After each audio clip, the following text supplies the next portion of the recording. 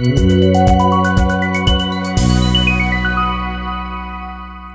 I'm Lewis, and welcome to Searching for It. Before we begin today, I just want to say a massive thank you to my most recent donor on Patreon, who would rather stay anonymous, but I do just want to say thank you ever so much. It really is hugely appreciated.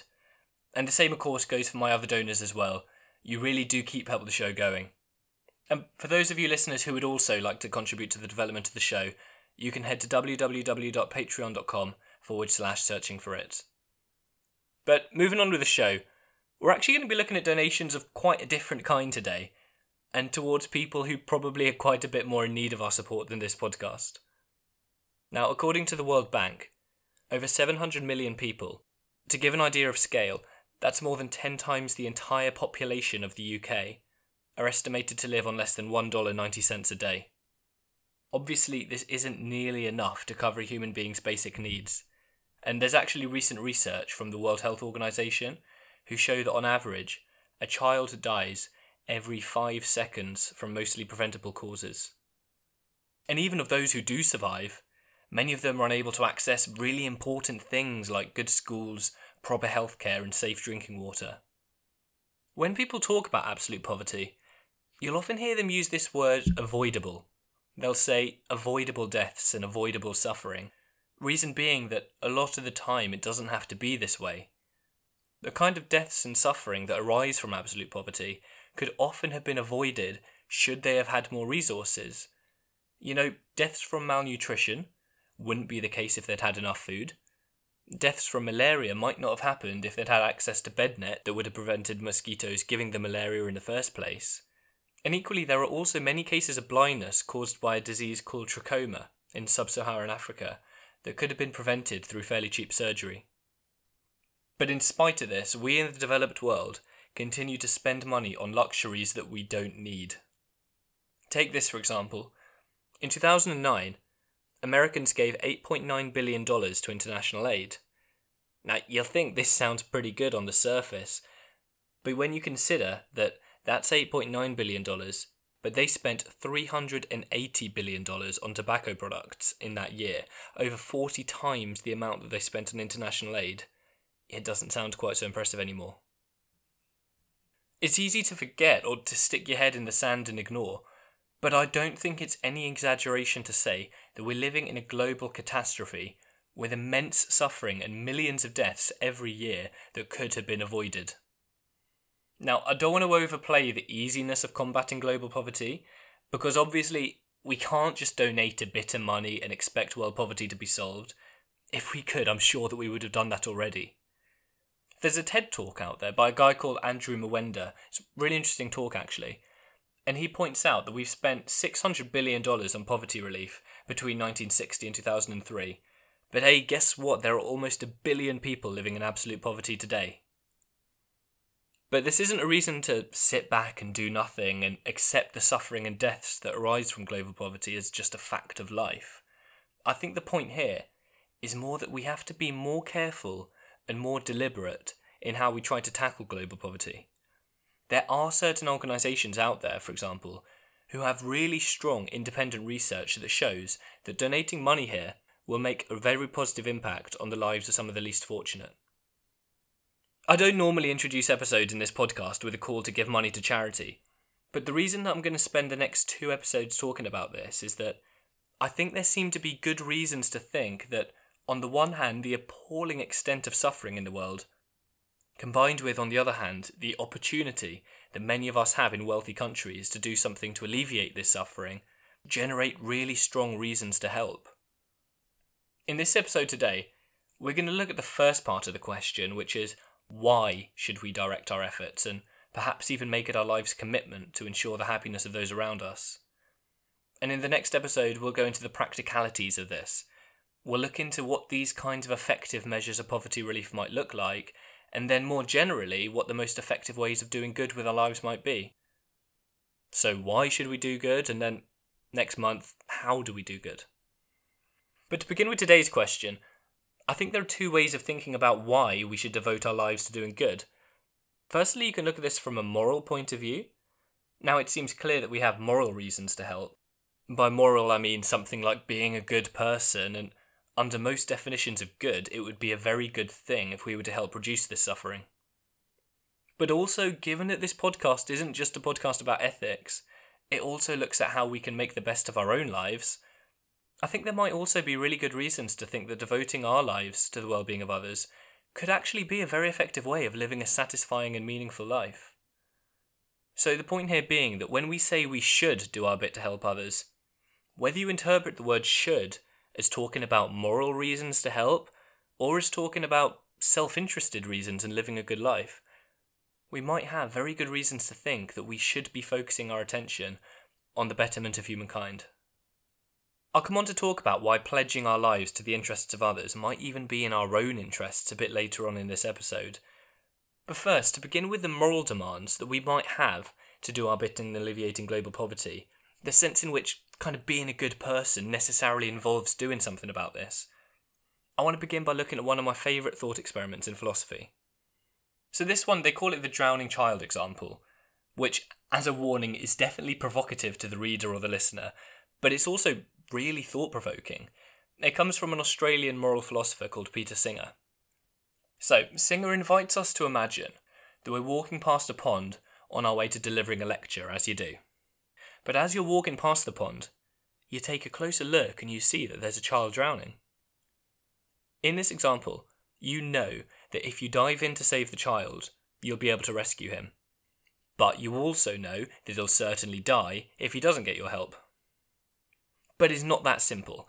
Before you dive in, you remember that you're wearing your brand new suit that you were hoping to wear to your lecture. Now let's say that it's a Hugo Boss suit that costs £3,000 or $3,500, and it'll certainly be ruined beyond repair if you were to jump in. Now of course, under any plausible system of ethics, you should jump in here. In fact, you'd probably want to say that it would be really wrong of you not to jump in.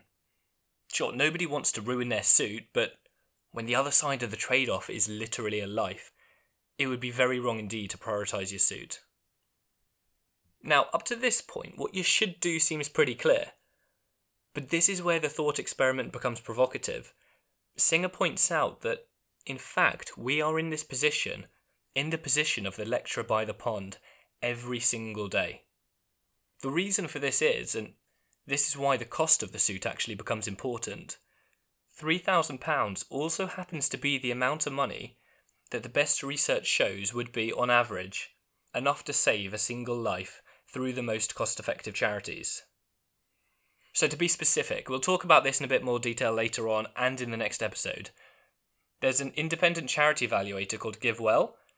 They published research. You can go onto their website and read their calculations and see just how they arrived at these figures, that show that the Against Malaria Foundation, a charity operating in sub-Saharan Africa, are able to save a life by giving out bed nets in Africa to prevent mosquitoes passing on malaria, for an average cost of £3,000 per life saved. So just as the lecturer in the example had what you might call a moral obligation, a moral demand upon him, it's something that he had to do in order to be a good person, to dive in and save the child, even if it would involve sacrificing his £3,000 suit. If he has that moral obligation, Singer wants to argue that we ourselves must equally have a moral obligation to donate to charity, even if it means not spending the money on ourselves. So the implication here is that every time we spend £3,000 on whatever it is, whether it's buying a nicer car, going on a fancy holiday, or whatever other non-essential item we spend our money on, that's £3,000 that we could have spent on saving a life. And Singer argues, if we agree, as I say, it's very wrong for the lecturer to ignore the child for the sake of his suit, it's equally wrong to ignore the incredible opportunities that we have to save lives through a simple donation. Now, of course, as I said, this is a very provocative argument.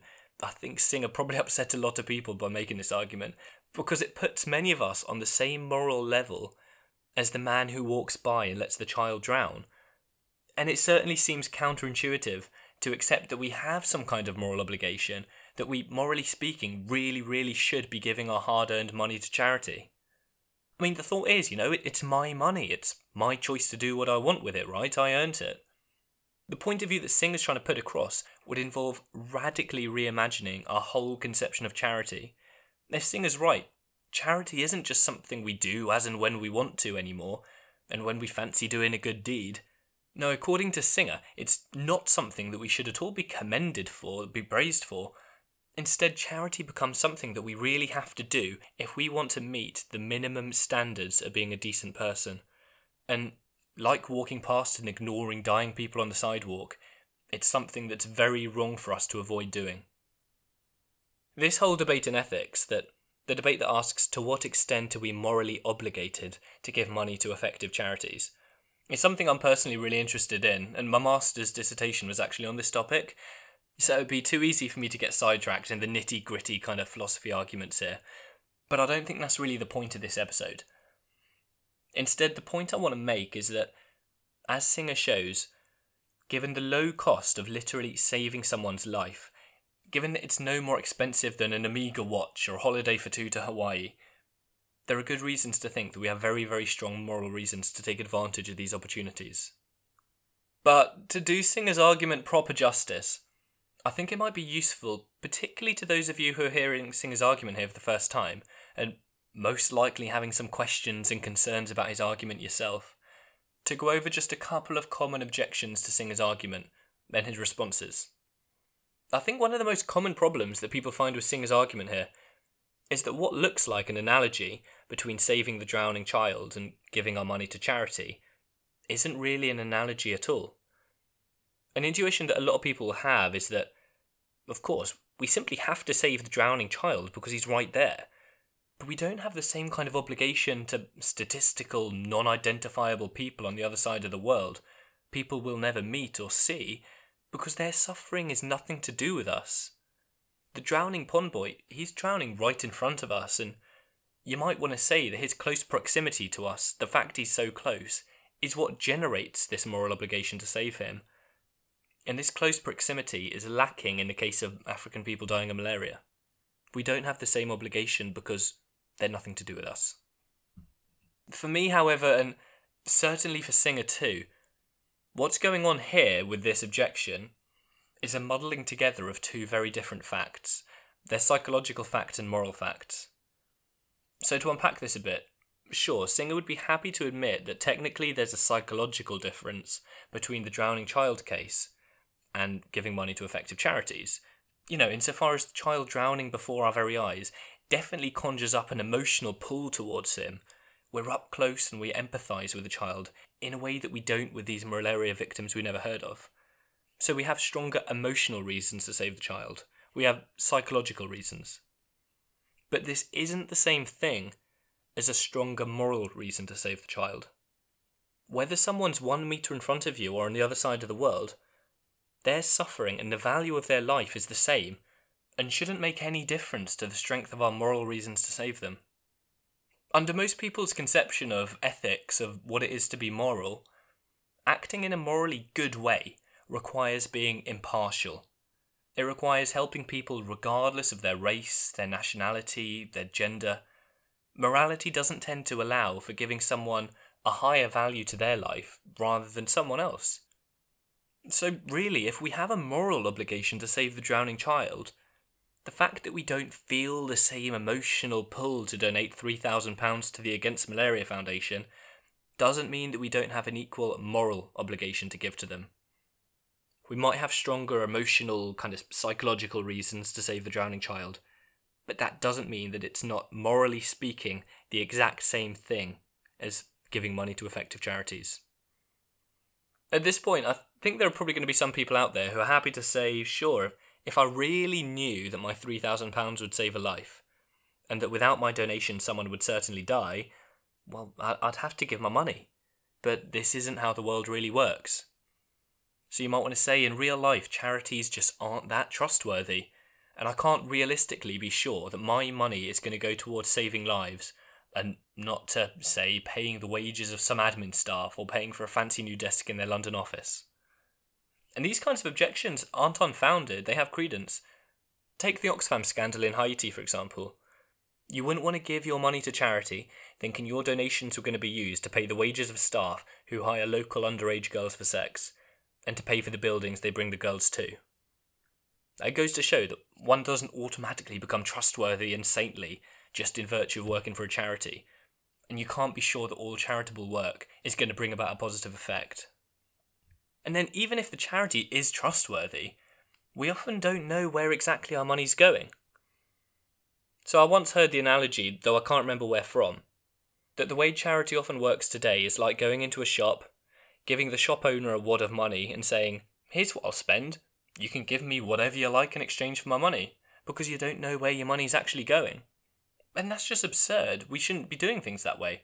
And when we buy things in a shop, we want to know exactly what we're getting and for exactly how much. So you might want to ask, why shouldn't this be the case with charity too? Why shouldn't we know exactly where our money's going when we write a cheque to charity? So the point here is that while I do definitely have an obligation to save the drowning child because I know I can dive into that pond and save them, I might not actually have such a strong obligation to give to charity because I don't know that my donation's actually going to save a life. But fortunately, we don't live in a world where all charities are black holes and where we don't know where our money's going. I say we don't live in a world where all charities are black holes because I'm sure an awful lot of them are.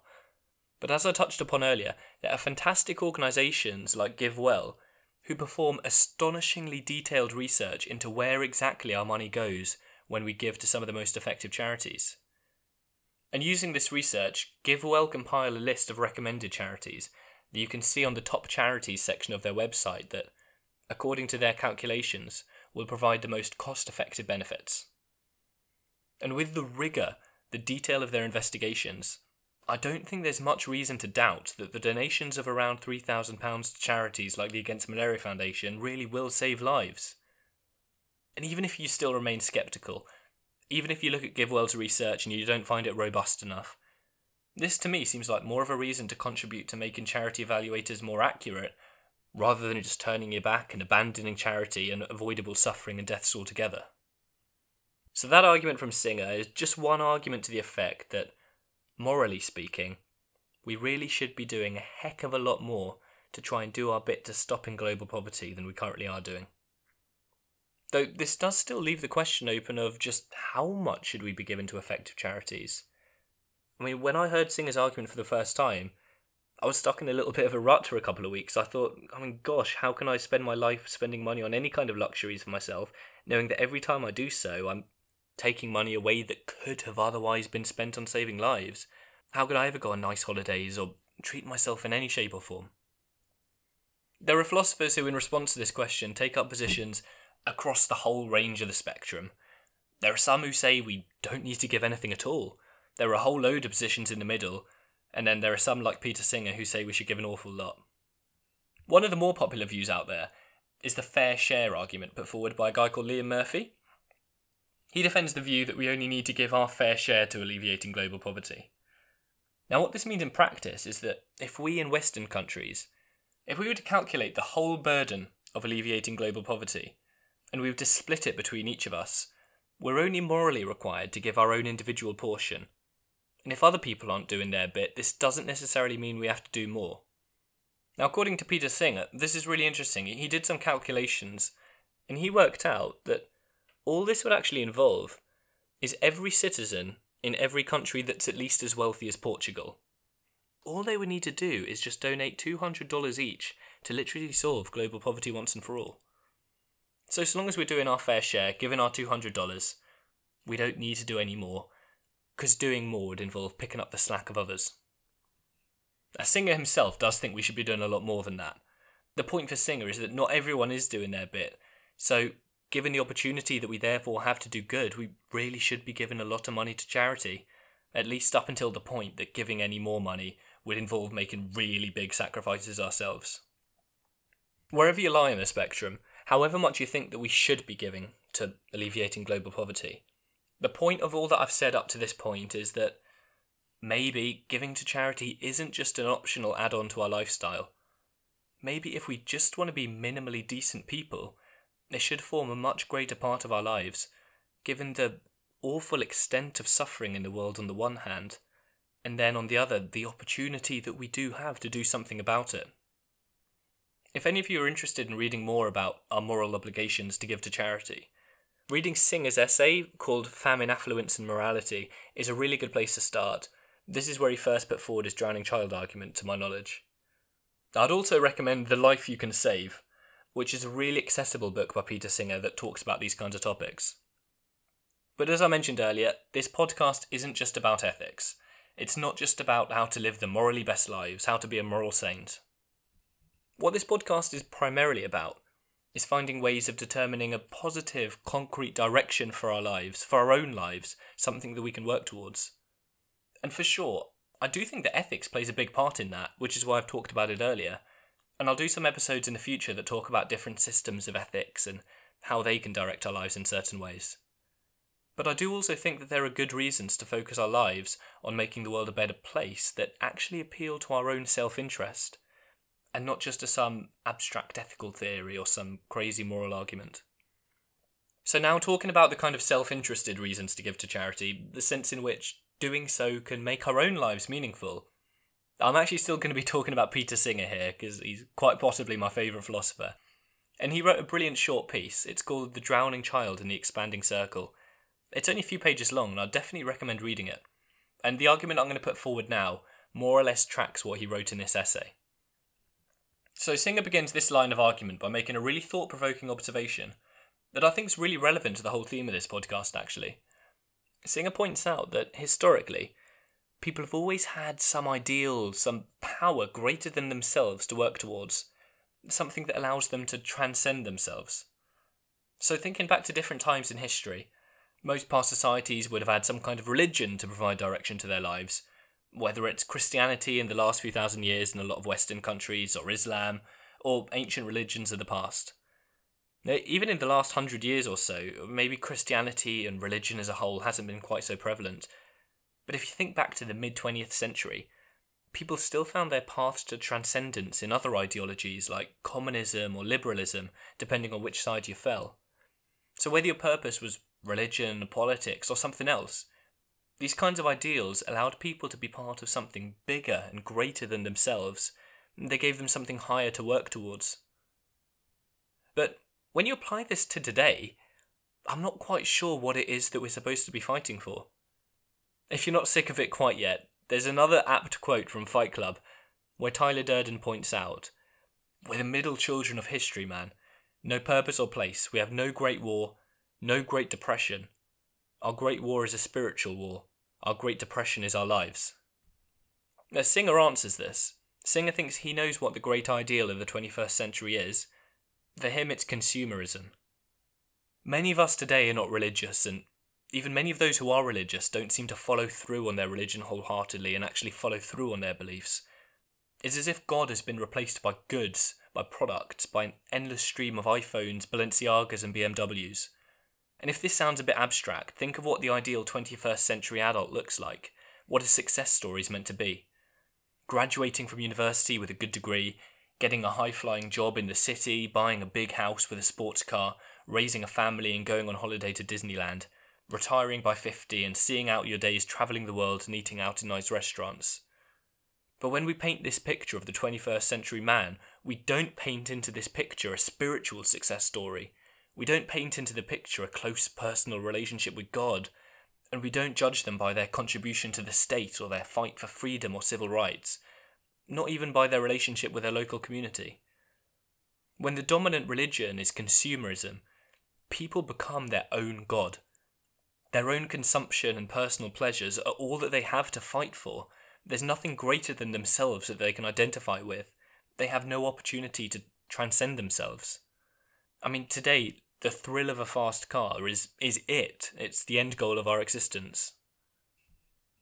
To me, the dominant thought, or at least the popular thought today, seems to be that by moving beyond religion, by rejecting these traditional restrictions on things like sex and drugs, and by placing personal pleasure on a pedestal, we're moving closer to truth, closer to enlightenment, and we're making progress.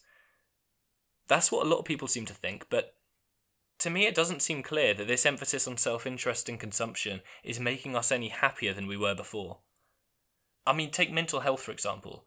It literally seems to be reaching a crisis point right now. Although I'm aware that any data we have on this would be obscured by the fact that mental illnesses might simply not have been picked up on in the past. But even those who are winning the rat race today, the wealthiest among us, they don't seem to be any happier than the rest of us. It's not like many people reach a stage of wealth where they sit back and say, "Yep, I've done it now, I'm happy." More often than not, they're always striving for more. And then, perhaps as a result of our not having anything greater than ourselves to work towards, Singer points out that the assertion that life is meaningless no longer just comes from nihilist philosophers and absurdists like Camus, who we looked at in the first episode. Now it's literally coming from bored teenagers. It's as if we as a society are reaching a kind of collective existential crisis. But Singer has a solution, and this solution doesn't involve committing what you might remember Camus called philosophical suicide. It doesn't involve crawling back to religion or a political ideology and pretending that it really offers some kind of objective ideal to work towards.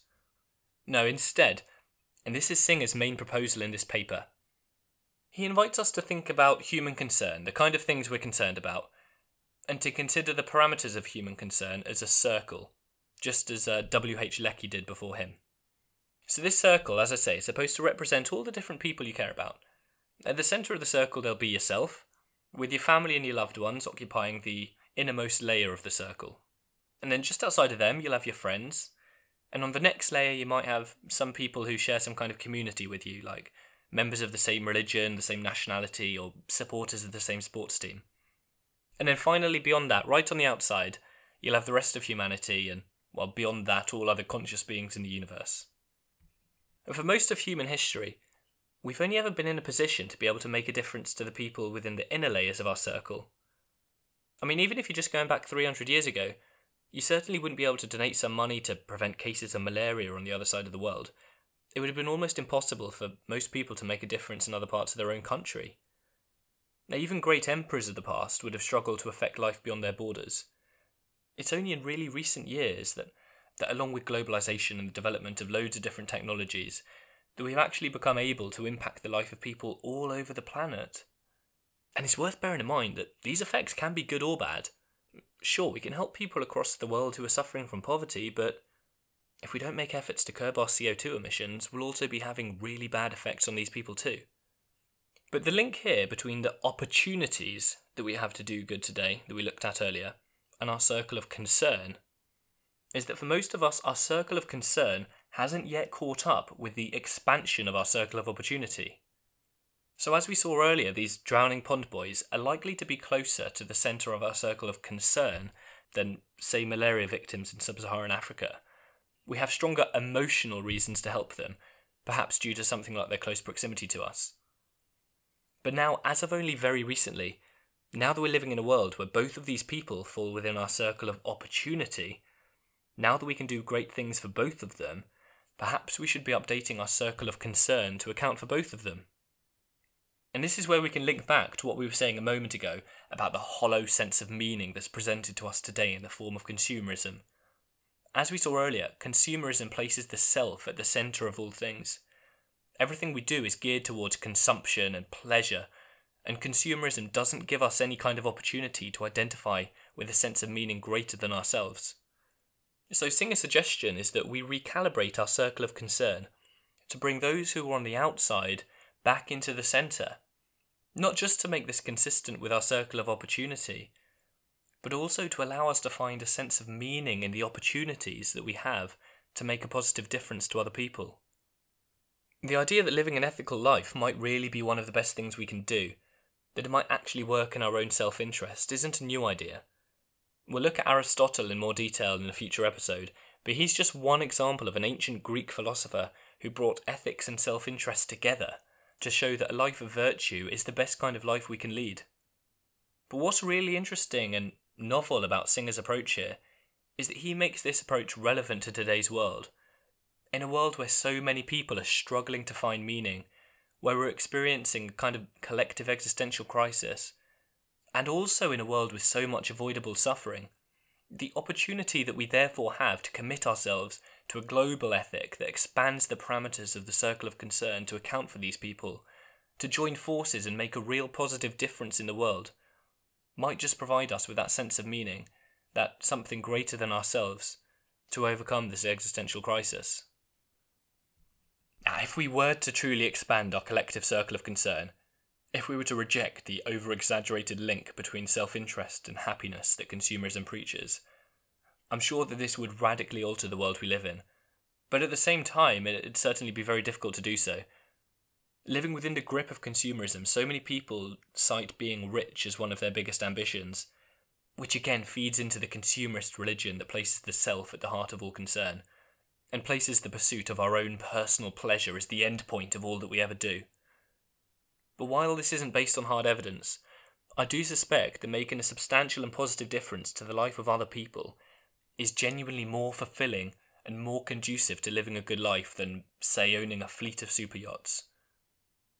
And equally, there are many other aspects of living what we'd often see as a good life that can be reached through altruism.